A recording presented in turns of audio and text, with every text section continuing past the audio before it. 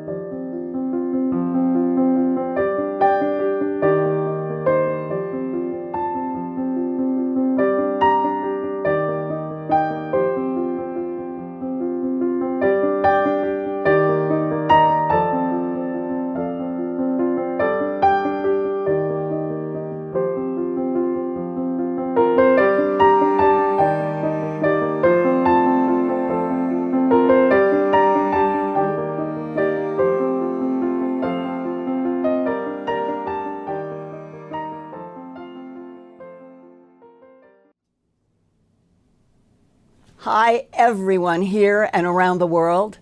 It's getting close to Halloween, so I thought tonight I would wear some sparkles and celebrate with you in our Earth Files YouTube channel by sharing first some important news this week, and then open this broadcast to your questions with Ian's good help and Brad holding the 3-minute bell.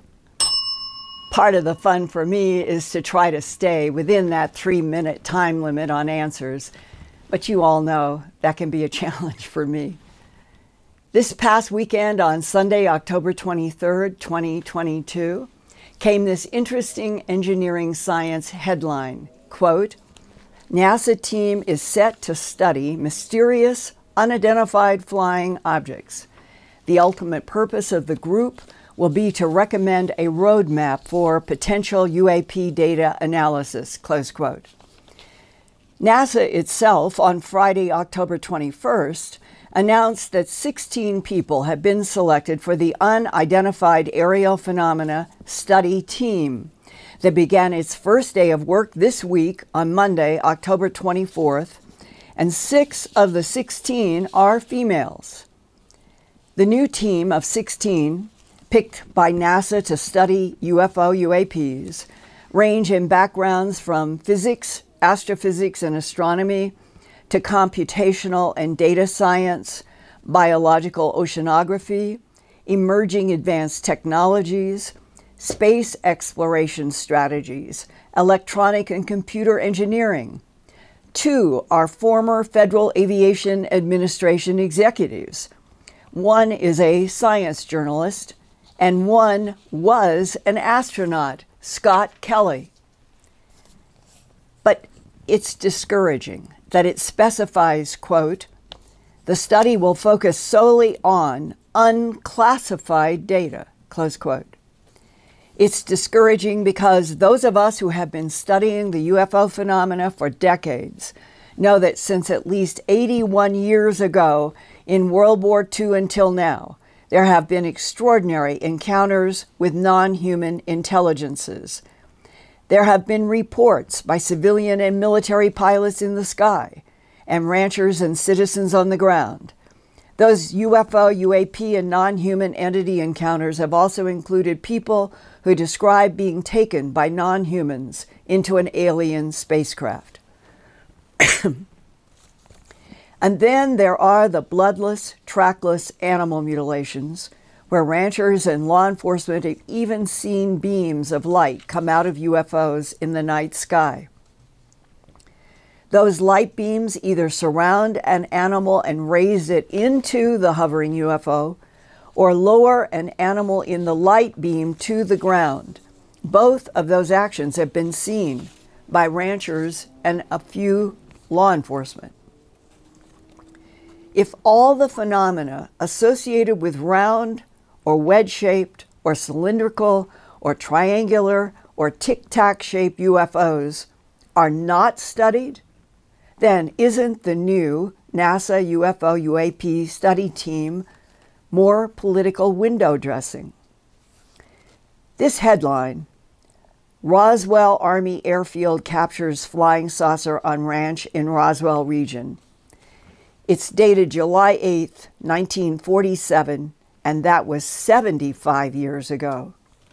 Only 2 months later, on September 18th, 1947, the Central Intelligence Agency of the United States was created by President Harry S. Truman and worked with his majestic 12 group of advisors to understand the flying saucer UFO phenomena. That World War II pilots reported as Foo Fighters that could appear and disappear, travel rapidly and stop still in midair, technologies that humanity did not have, and our government knew that then and now. And sightings of UFO, UAP phenomena seem to even be increasing. Here's an October 21st, 2022 headline from Illinois. Quote, more than 4,100 Illinoisans claimed to see UFOs in this past year of 2021, including round, red glowing lights, long green rectangular objects, and a strange three-pointed starfish craft with fiery light underneath it. Many UFO, UAP sightings are around the water of the Great Lakes, and around the world UFOs are often seen over oceans, lakes, and seas, and diving into and out of the water. Here are a few excerpts from recent emails that I have received from some Earth Files YouTube channel viewers. Summer, 1986, Westpac, Western Pacific. Location, Indian Ocean. Action, solo operation at sea. Weather conditions, clear skies, calm seas with some 2-foot wind waves. Visibility was out to the nominal horizon, approximately 7 nautical miles or 8 miles. Time, 2:30 a.m. A radio call came over the one main circuit from CIC, the Combat Information Center. They sounded confused, unsure of what they were saying. They reported seeing something on radar. They said the contacts were there and then not there. Another call came out from the lookouts outside and above the main bridge next to the signalman's shack. They were clearly shaken and uncertain on what they were seeing. I asked them to calm down and speak clearly. They reported lights of multiple colors appearing and disappearing in an erratic fashion. I looked at the radar repeater and I saw some contacts for a quick moment, but then they were gone. The lights kept popping in and out.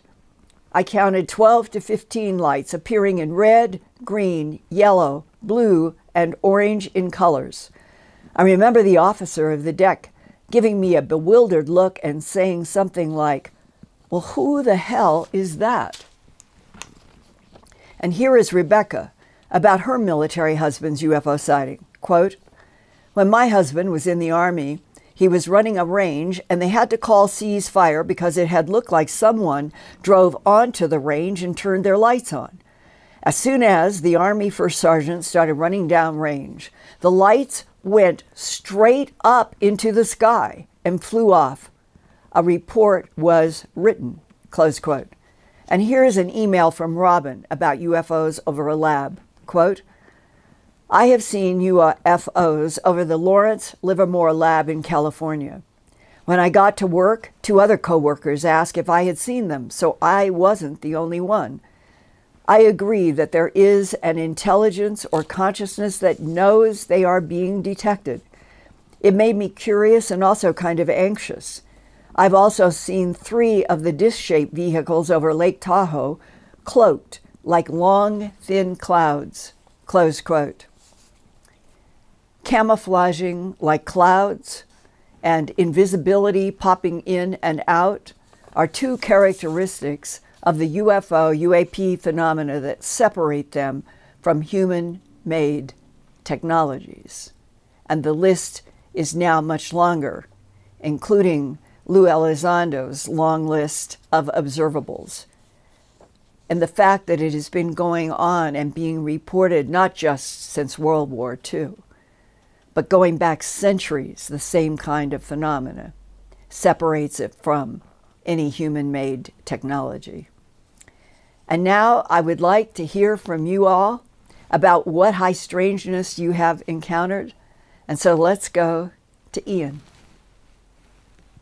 Hi, Linda. Yeah. Okay, Linda, we've got some questions and comments lined up here for you. So here we go with the first question. Transgressive Chemist says, the question is, what about the bismuth magnesium that makes it anti-gravitic? What did her physicist mean when they said it's used as a skin on crafts? Well, we're talking about the bismuth magnesium zinc, right? The layered material. That's what the question is about, I think. And if it is my understanding from a physicist in 2014 at a conference that I have discussed in the past here at the Earth Files YouTube channel, that the material that came to Art Bell and then me, because Art asked me to do the investigation on it. The first batch was almost pure aluminum. I went to Alcoa and they confirmed that it was nearly pure aluminum that they didn't work in. And then the next batch of material that came was identified at a university where we did a lot of investigation on the material as being 1 to 4 microns of pure black bismuth, alternating like a torte cake with 100 to 200 microns of a 97.6% magnesium and 2.4% zinc. And those layers, one black, one silver, alternated in what came to be known in my reporting as the bismuth magnesium zinc unusual material. And at a conference in 2014 where I was talking about the bismuth magnesium zinc, I had been surrounded by people in questions, which is often some of the best times to talk with people who are scientists and are sensitive. And this physicist walked up to me and explained that he knew quite a bit about the bismuth magnesium zinc because he had allegedly worked with it in the 1970s at the Area 51 S4 lab, and was explaining what they had found and wanted me to know that the aluminum and the bismuth magnesium zinc were like skins. That was the physicist's words. And that the pure aluminum that also had to have iridium atoms placed intelligently in it was an inner skin on the craft, and the outer skin was the bismuth magnesium zinc layered material. And that in between were all kinds of advanced computer wiring is just a human word, that there was an interface between these two skins, and that depending upon the mode of how they were being related to each other, the craft would either neutralize gravity or not, depending upon what was happening between those two skins. So that is sort of a very brief summary of a very complex subject about my understanding, at least in general, of that material that was sent to us with skins to operate in and out of neutralizing gravity. I almost made it. Well done, Linda. Linda, Lee Grass says, do you have any evidence that points to the ETs, or at least some ETs, not wanting disclosure? Could the ETs be preventing humans from knowing the truth? That question comes up a great deal when we did the Earth Files YouTube with Haim Eshed in Israel and his new book, a man who was made the satellite world for Israel. He said in his epilogue in that book that it wasn't humans that were controlling when the extraterrestrial civilizations would be introduced. It was the extraterrestrials, and that they did not feel that humans were ready. And I've heard that argument by many people. But to me, there's something bigger and more fundamental. If all humanity, if all Homo sapiens sapien is, quote unquote, these extraterrestrial biological entities manipulated DNA in already evolving primates to create Homo sapien. That means Homo sapien, you, me, humans on Earth, are a genetic experiment by one or more advanced extraterrestrial civilizations. It doesn't bother me to learn that. It seems like that should be fundamentally something that all humans should know. But what goes along with that sentence is which extraterrestrial civilization or civilizations are the genetic manipulators? Do they have positive vested interests in the evolution of humans on Earth, or negative? You could make something and not like it and want it destroyed to replace it with something else. That would be negative interest. I'm assuming from what I have learned over the last few years from a variety of whistleblowers that there are extraterrestrial civilizations that have a vested interest in seeing humanity get stronger and evolve. And I have shared with you in earlier programs this year more material about the tall whites and the Nordics that have been at least defined for me by more than one source. It's been backed up by at least one other strongly, that the tall whites and the Nordics definitely have a vested interest in trying to see humanity evolve past the horrendous number of problems that we have now. And yet, at the same time, we have heard that there are the Trontoloidian sects that want Earth and they want us gone, that there are mixtures of motives, and that's why it seems to me you, I, every human on the Earth deserve the truth no matter what. And I hope 2023 is at least going to be we're not alone in this universe. Well, I'm getting closer to staying within 3 minutes. Well done, Linda. You're still getting up to date with this and putting a lot of information out there. Thank you. I've got a question, though, from Hannah. She says she wants to know where aliens first come from. It's Hannah, your granddaughter. Hannah Mead. Oh, hi, Hannah. I love you. She is my brilliant, beautiful 8-year-old granddaughter in Philadelphia. She is a diamond of humanity on this planet. I love you, I love you, I love you. Now, Ian, just repeat repeat it one more time because I was so excited she was here. I just want to make sure I get it right. Yeah, okay. Hannah wants to know where aliens first come from. Okay. That is a profound question from my profound 8-year-old granddaughter. And I think that what came to my mind first was reading David Bohm and interviewing Roger Penrose, in which both of them talk about, and you can see that they have patterns and math in their mind's eye, that we are in a universe that has really no beginning and no ending, because it is part of an infinite cycle of repeating cycles in time.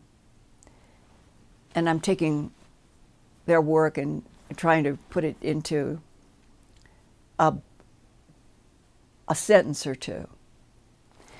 But in that context, if you could imagine that, as Roger Penrose said, there is no singularity. It is the collapse of the eons in the previous universe that forms the ongoing beginning of the universe we're in, and it keeps going on. So in a way, dear Hannah, either we've all been part of the fabric of the cosmos in terms of potentials matter manifesting out of energy systems and into what forms, solid or biological, crystal. In a way, we've always had the potential to be. And now we humans are at this line in the sand where we're finally going to be introduced for the first time officially to extraterrestrial biological entities of many types, many kinds, with many agendas of their own, in a universe in which I hope and pray that humanity on Earth will be helped, that we will be able to get past this very, very rough time on Earth and evolve to where there are no more nuclear threats, that we will know how to dissolve away COVID diseases before they happen, and that your life going into other lives will continue in the cycles, as Roger Penrose said. It's just cycles and cycles of time in infinity. So the ETs and humans are here simultaneously, past, present, and future. That's my answer. I love you. Oh, I love you, Hannah. Hi, Laura. My dear, dear daughter, Laura. John, if you're there, Johnny is the father, the husband of Laura, and they have cats and dog, and they're wonderful. I love you guys. What have we got next, Ian?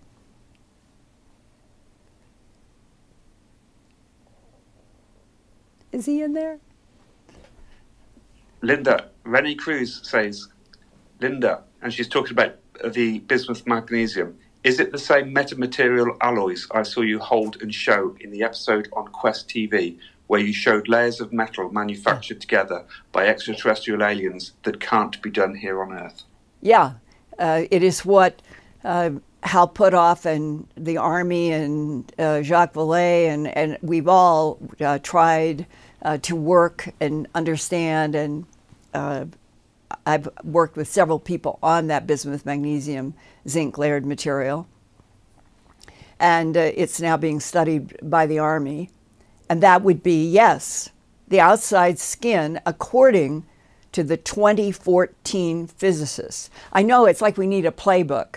I've got the 1999 Defense Intelligence Agency analyst, and he told me a great deal about extraterrestrial civilizations. And there's the 2014 physicist at Area 51S4 who knew a lot about the bismuth magnesium zinc and knew a lot about the potential for 2020 to 2030 to be a really difficult decade. And we're in it.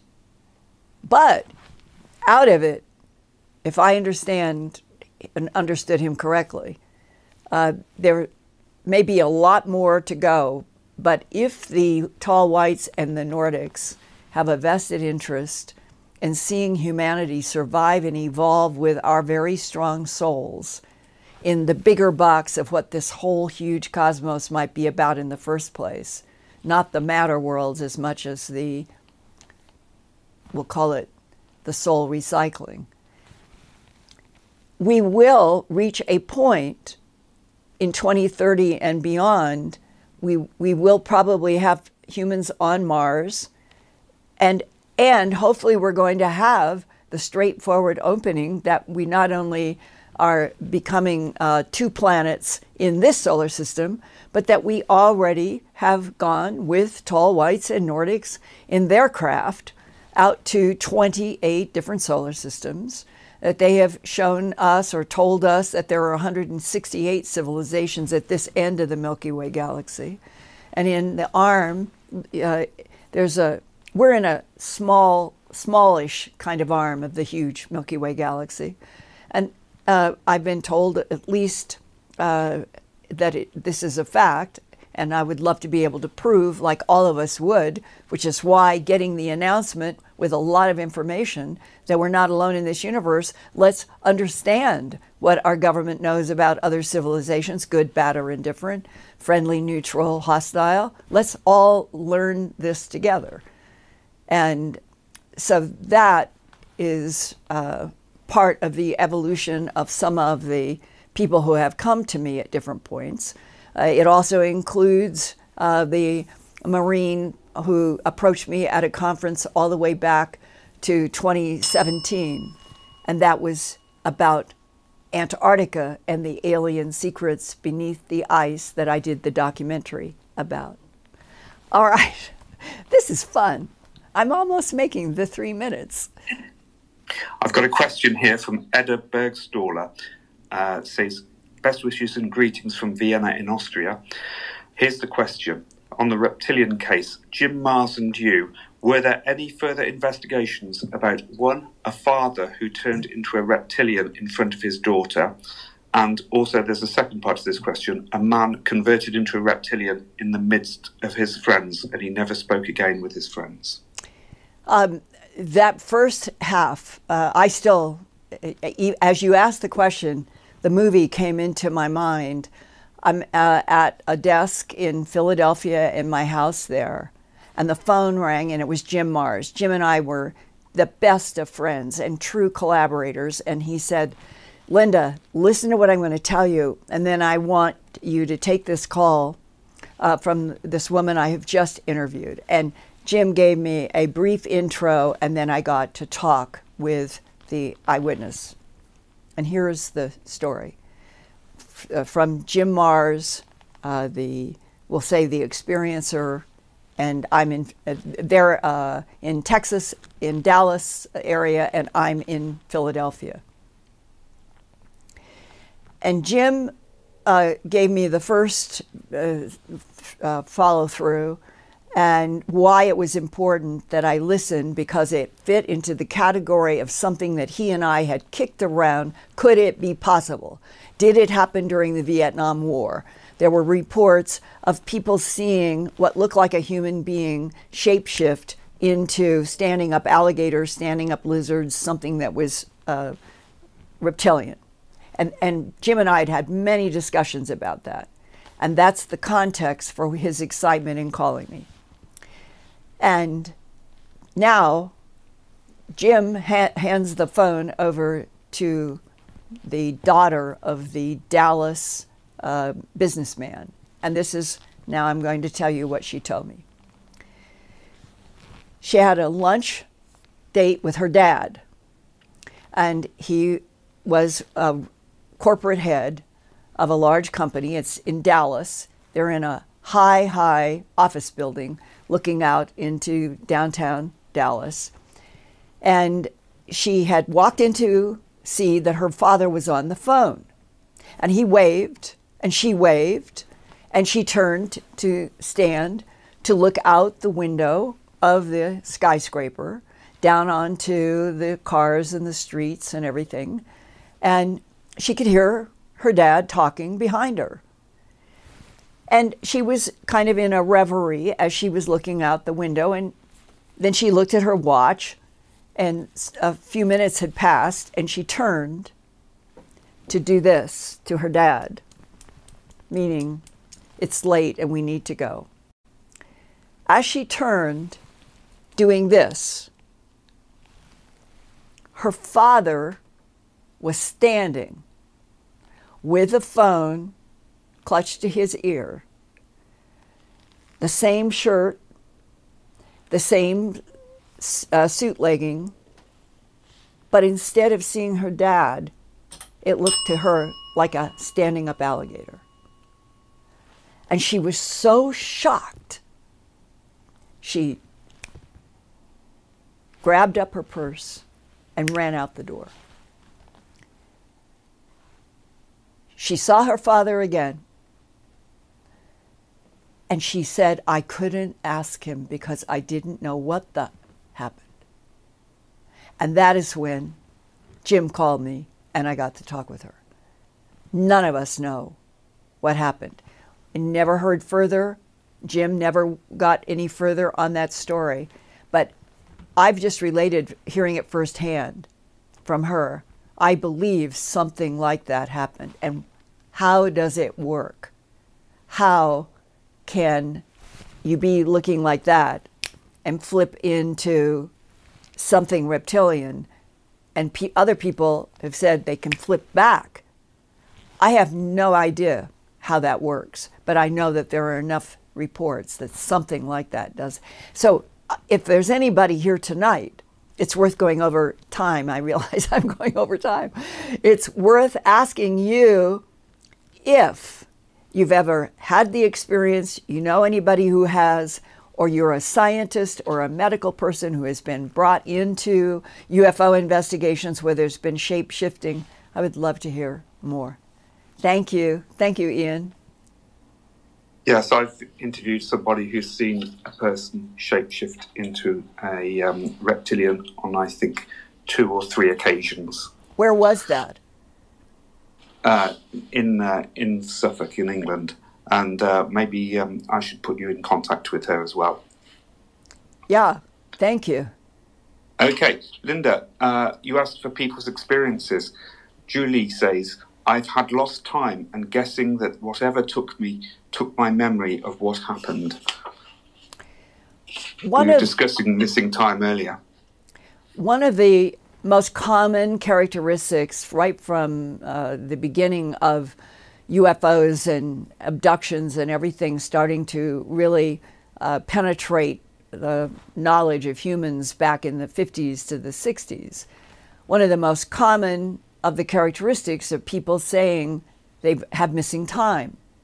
Bud Hopkins, who did his investigations in the 70s, the late 70s, and his book, Missing Time, came out at approximately the same time that my documentary, A Strange Harvest, about animal mutilations was first broadcast, which was May 25th, 1980. And Bud's book came out around that same period of time. And he and I would be invited to speak at a lot of conferences, like I am doing animal mutilations, he's doing the human abduction, and we would end up talking a great deal about these characteristics of what was happening and missing time. What were the various facets of reports about missing time? Some people would be driving a car. Something would have happened in the car that made them look at their speedometer. And for some reason that is not clear, when their missing time was coming back into the matter world from wherever they had been, the first thing that they're looking at is the speedometer that they were just looking at, but it's looking at and seeing the speedometer dissolving as if it was in a cross dissolve with something. And that making them really pay attention to what is happening. And then they look at the clock, and it was 10 p.m. and now it's midnight, 2 hours. And the one constant is the speedometer needle that looks so weird. And then that's what they start out by telling me, Bud, somebody who might be doing hypnosis. I remember that the speedometer needle went blurry, and then I saw in the clock 2 hours were missing. Okay, so that's kind of one of the aspects. Another is where the person may be totally conscious, tracking just like we're in the consciousness now, but they're paralyzed.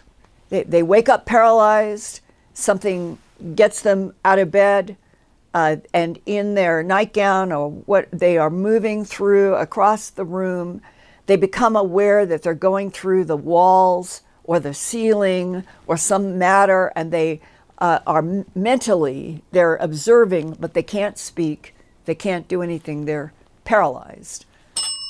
And the next thing they know is it's sunny, they're waking up, they have this memory, and they can't understand what has happened because the clock, the hours are so beyond where they were when this occurred.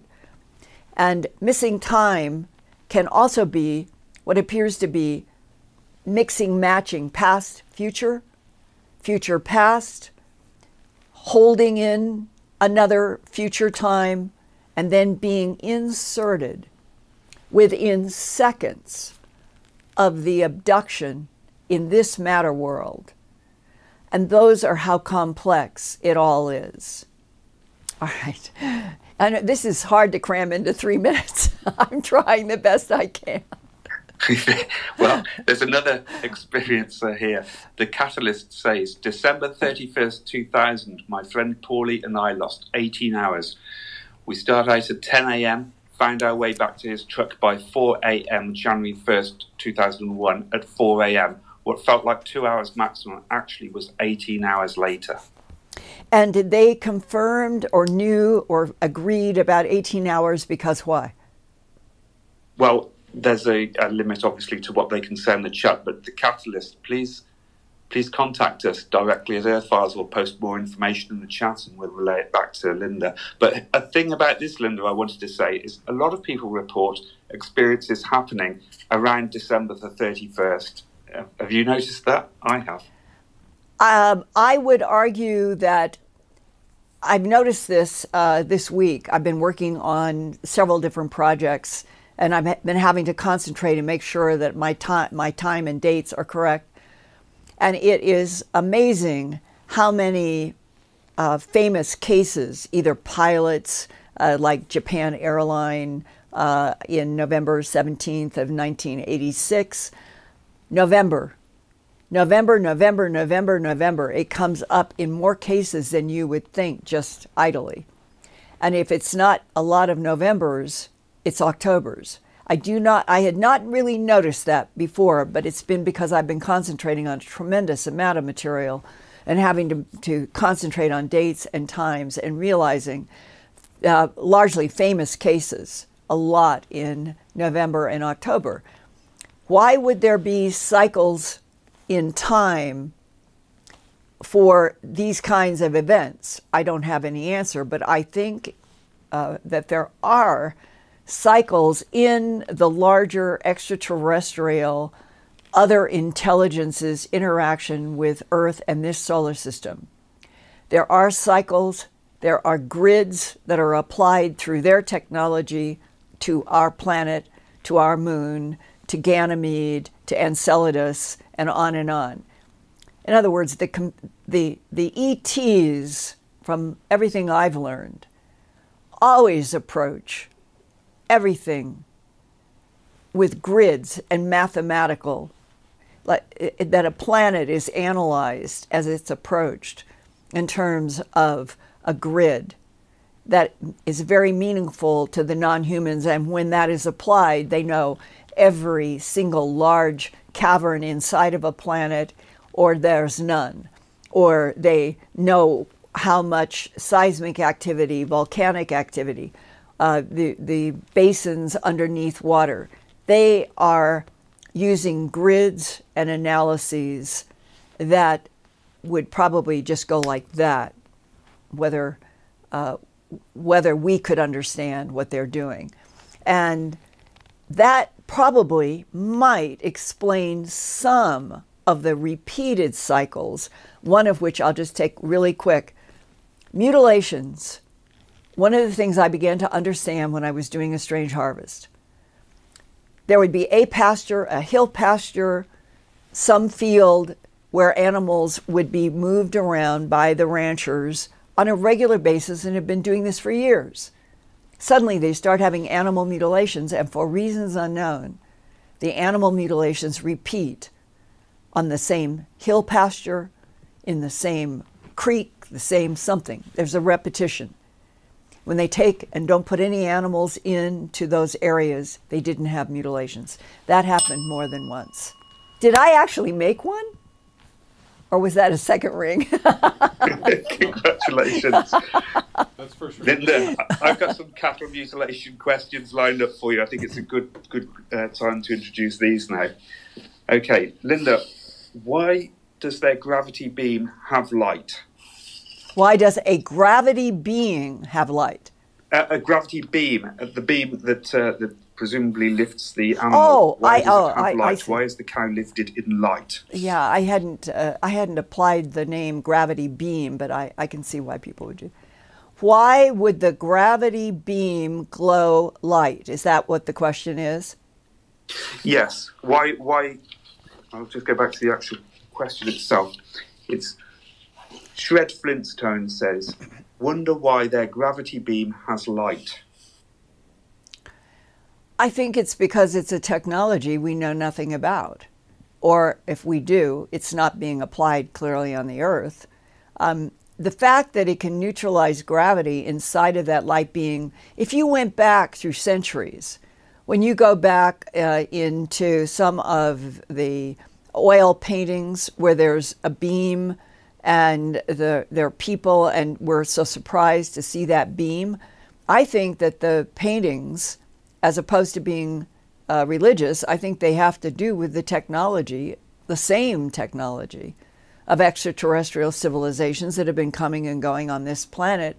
As the DIA guy told me in December 1999, our government has proof that 3 competing extraterrestrial civilizations have been manipulating DNA on this planet and harvesting material for at least 270 million years.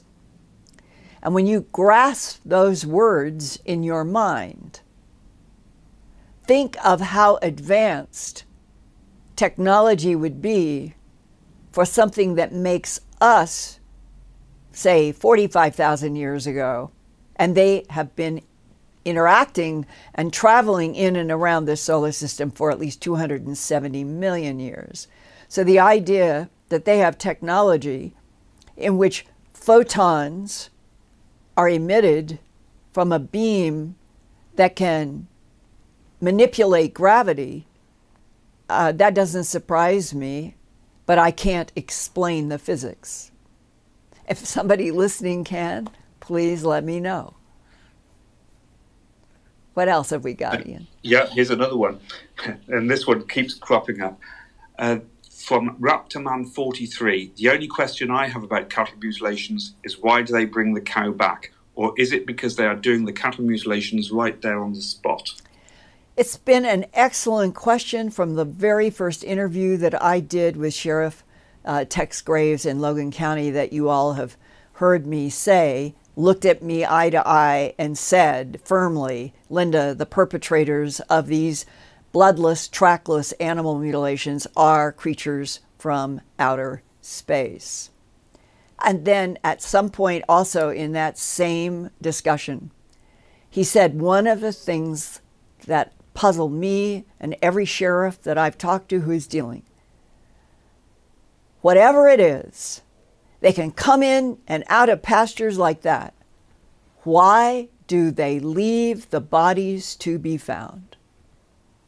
And we had a discussion in terms of the most logical, immediate conclusion.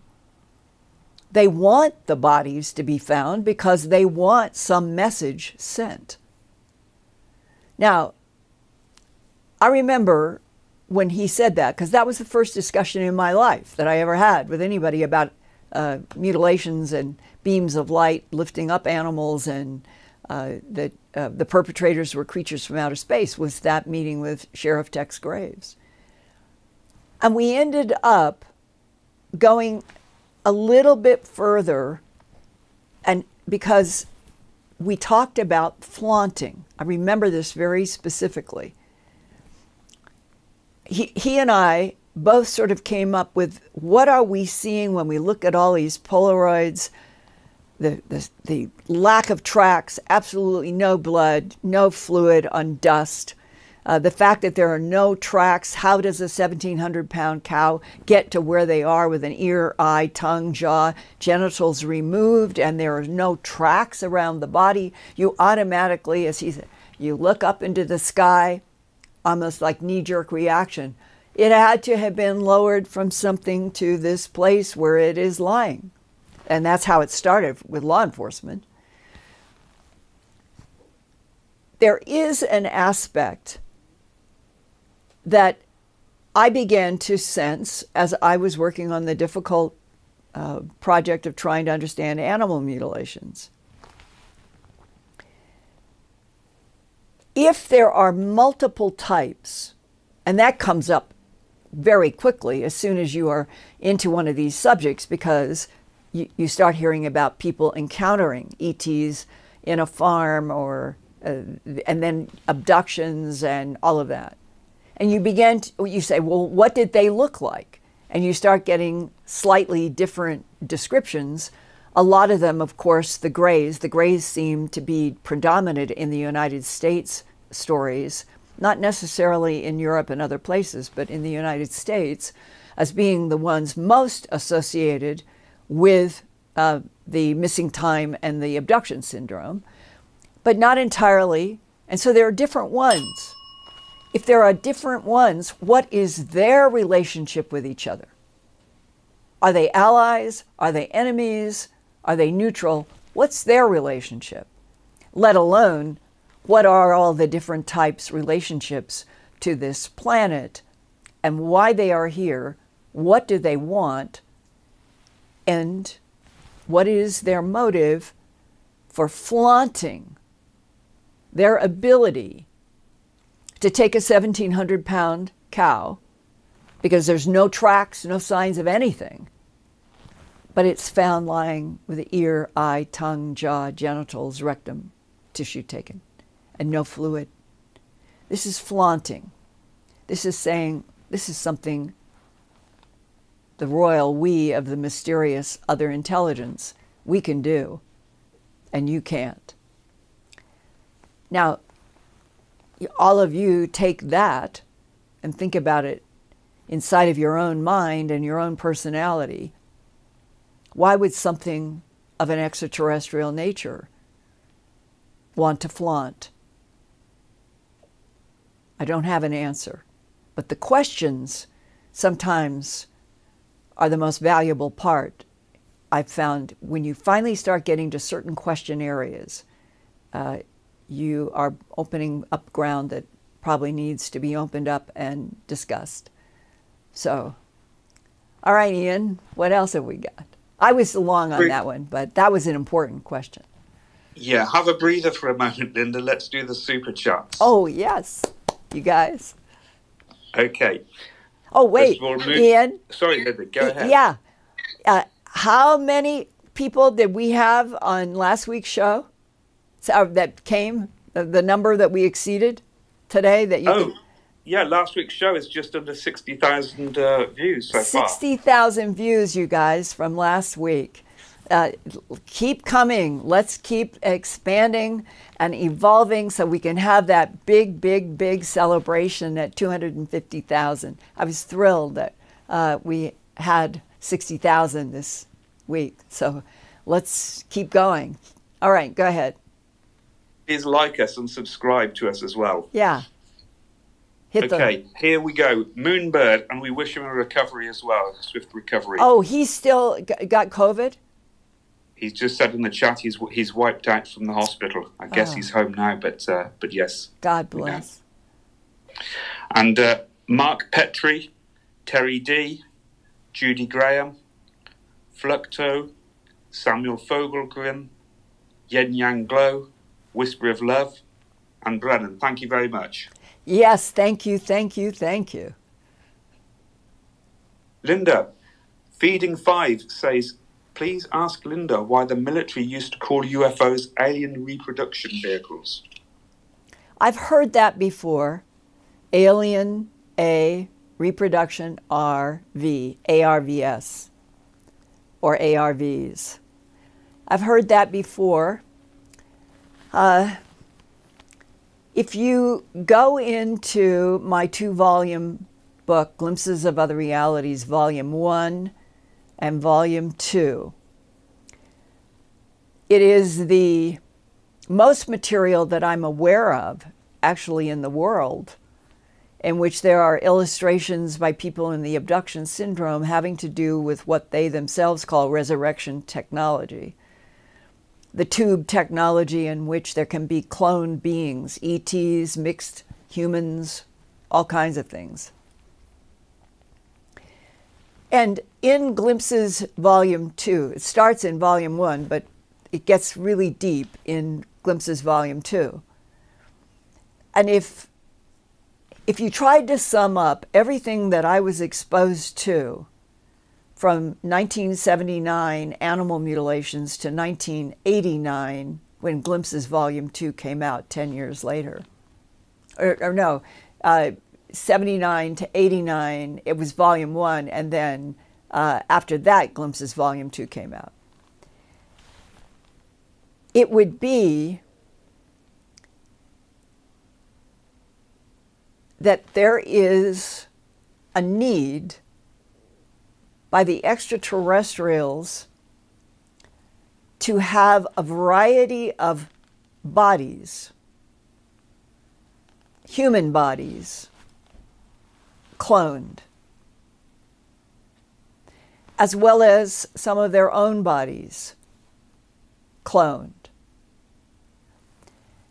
To clone bodies as complicated as human bodies, and to do it more than once or twice, what could the reason be? And again, this is a question that needs to be posed, and it needs to be investigated, and it needs to be understood, but I don't know anybody who really, in the civilian population, who actually has any answer to that. But it is getting into all the material that is in Glimpses of Other Realities, Volume 2, High Strangeness. As many of you as possible, I hope, will get that book at least, because I think that the material and the illustrations in Glimpses Volume 2 could end up being quite relevant to what else we begin to learn as we move, I hope, finally into the truth that we're not alone in this universe, and we're going, I hope, to be introduced at least to another civilization that might be a few light years away, and that we will break into this whole new dawn era that beginning to realize that in order to understand humanity, we have to understand who made us and why, and what is their relationship to us now. And does that lead directly to the question, why do the Nordics and the tall whites have a vested interest in protecting and helping humanity? Thank God they do, and that they are there. But we know so few facts, and we've never been introduced to the biggest truth of all. The universe is filled with biological life, AI. It is teeming with consciousness. And you and I and every human, I think, deserve to know everything we can about that. And the thing right now is we're coming up to November soon, and then December. And I'm not the only person, I have learned just this past weekend, I am not the only person who has been told by someone in military and another person in aerospace that there is a hoped-for plan that in April of 2023, only a few months from now, that there will be an announcement using the Webb Space Telescope, that it will involve the TRAPPIST-1 solar system, possibly the fourth planet in that system, and that we will get an announcement that there is a biological signature that has been confirmed through Webb that could only relate to biological life, and that is how we will be introduced. Far away. Yes, we're not alone. We need to know a lot more. You're okay. There's nothing that will harm you. We are fine. And now we're entering the new age, and everything will go forward. Meanwhile, I know as far as I'm concerned, that we already have a Space Force that has been out in other solar systems. They know a whole lot. And eventually, the big goal, I hope, is that we finally get humanity on Earth synced up with all the knowledge that there is about this solar system and the many other solar systems with civilizations at just this end of the Milky Way galaxy, in the context of 3 trillion galaxies in this universe alone, teeming with consciousness. And April 2023 might be the first step. And it may be just biological signature. But I hope they don't stop there. I hope between all of you and people that are more and more people coming and with more and more very, very high-end education. I'm stopped in airports. I'm stopped on the streets by people now who say, Linda Moulton Howe, I know you're right. And then they tell me this unbelievable encounter that they've had. And I've never had that happen before, because people have been afraid to just openly talk about personal interactions with other beings. But it's happening now. I just was on a trip to Gaia in Denver and Boulder, did a wonderful shoot with Jimmy Church on a new series called Into the Vortex. It was just great. It was fun. And on that trip, in just one of my walks to go into Boulder to in the town we were at the St. Julius Hotel, just going and coming, I was stopped by different groups of people. And in one of them, a husband and wife, we talked for 90 minutes. And their knowledge, their education, I was like, Linda, you have lived to see people that they were hep on so many things. And I thought, if we all could have this discussion that I had on a sidewalk in Boulder, Colorado this past weekend, with a husband and wife who just recognized me on the sidewalk, and we ended up standing there for 90 minutes talking about all kinds of complex facets because they were so educated and their questions were so good. That's the world we should all be in. So with that, let's strive for it. Let's keep working. Please keep subscribing and hitting the like button. And next week, who knows? I'll be back with whatever is next up in High Strangeness and reaching out to you guys for you to communicate with me through letter, through email, through Proton Mail, through FedEx, whatever way that works best. And I look forward to seeing you here next week. I love you guys. Hannah.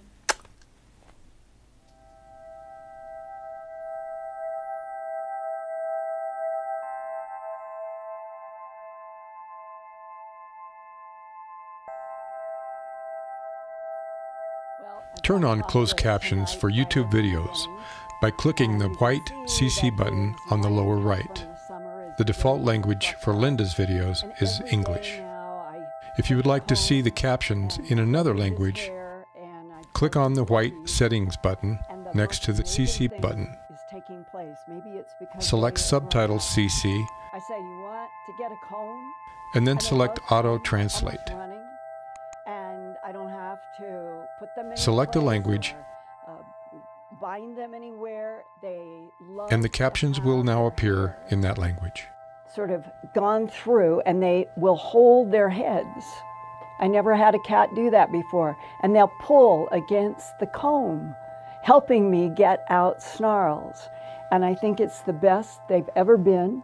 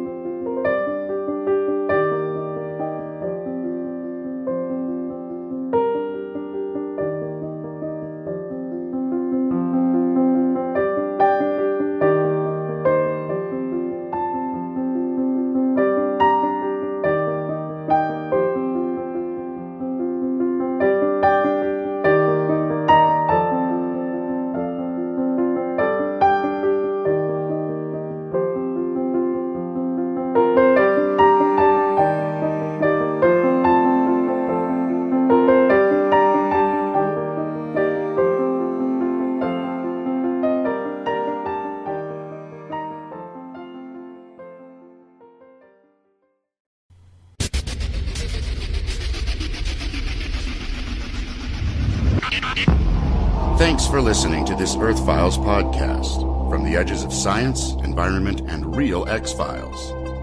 Go to www.earthfiles.com to see more than 1,000 Earth Files reports with photographs, drawings, and documents. And visit Earth Files every day, every week for new reports and new podcasts. That's www.earthfiles.com.